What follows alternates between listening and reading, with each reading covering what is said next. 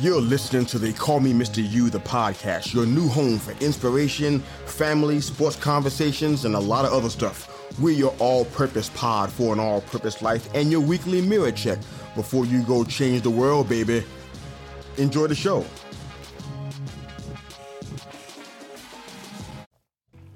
Hey fam, it's Mr. You. Please enjoy this brief perspective specifically for your ears. It won't take long, but it'll definitely hit strong. We're keeping it all the way short. We're in this thing together.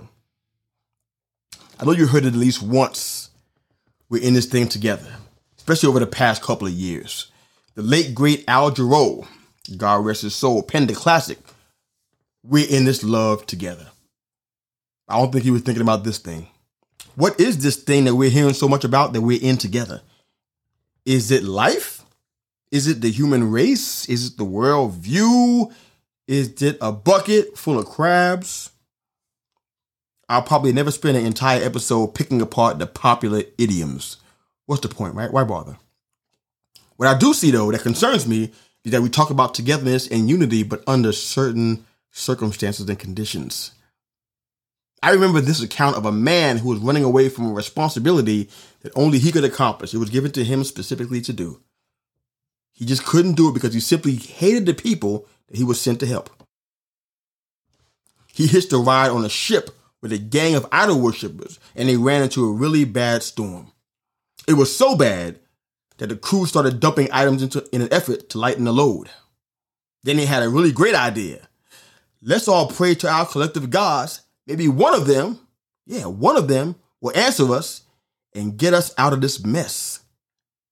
A religious dice roll, if ever there was one. In that scenario, they were all together in the same trouble, in the same perilous circumstance, facing death and facing it quickly. They were in that thing together. Race, culture, background, wealth didn't mean a thing in this scenario. But here's the thing. Individual decisions caused this specific thing, quote unquote, to happen, and it impacted everyone. When a person responsible for the individual decision was removed from the equation, the thing, quote unquote, was no longer a thing anymore. The process of doing life has turned into the equivalent of a free agent in sports who refuses to sign with anyone because he is enjoying the process of being courted or given lucrative offers and mulling through those, or he's being pursued so much that he's enjoying the attention.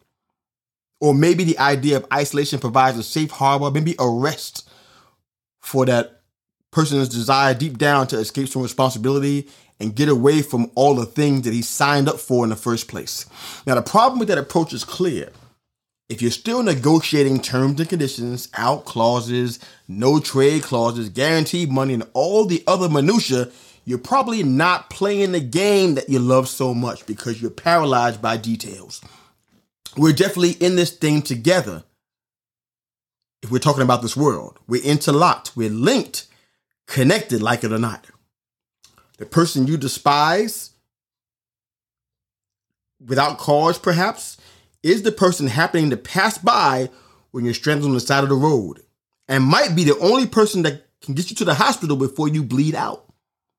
That person you decided is your enemy because you disagree on the direction of a sports team or a TV show or some other insignificant issue may hold the answer to the thing that you've been waiting for that provides freedom for your family or funding for your invention or a key or open door to a network that enhances your lifestyle exponentially.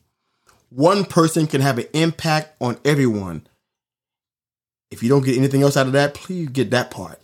One person can have an impact on everyone. That logic is undeniable. That logic is undeniable. That logic is undeniable. The minute we forget that we're part of a team, we have failed a team. You bring the potato salad, she brings the brownies, he brings the steaks, you bring the rolls, she brings the hot dogs, and he brings the drinks, and you bring the chips. Guess what you have? A meal that fills everyone. The world is a little more complicated than a cookout, but I hope the point gets through. Once again, I'm going to offend someone's delicate sensibilities. I honestly believe that the blessing you're waiting for from God is in the hands of someone you would never approach looking for it. Your treasures are in the unlikeliest of places. A friend mentioned this in a meeting several months ago, but what if what you received was just not for you? What if it was meant to be shared or given to someone less fortunate than you?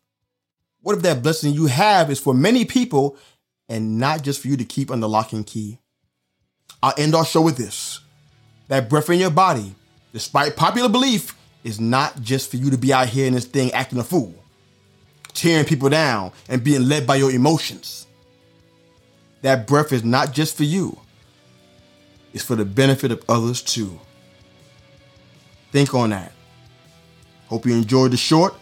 Have a great day. Enjoy the music. Coach out.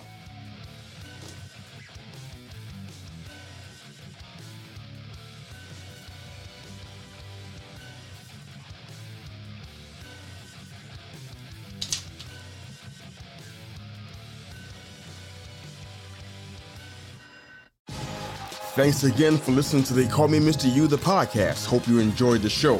Please like, share, and subscribe to our YouTube channel for all of our full-length live episodes. And of course, if you're an audio listener, wherever you enjoy your podcast listening, you can find the Call Me Mr. You, the podcast. Hope you enjoyed the show. Go change the world. Coach out.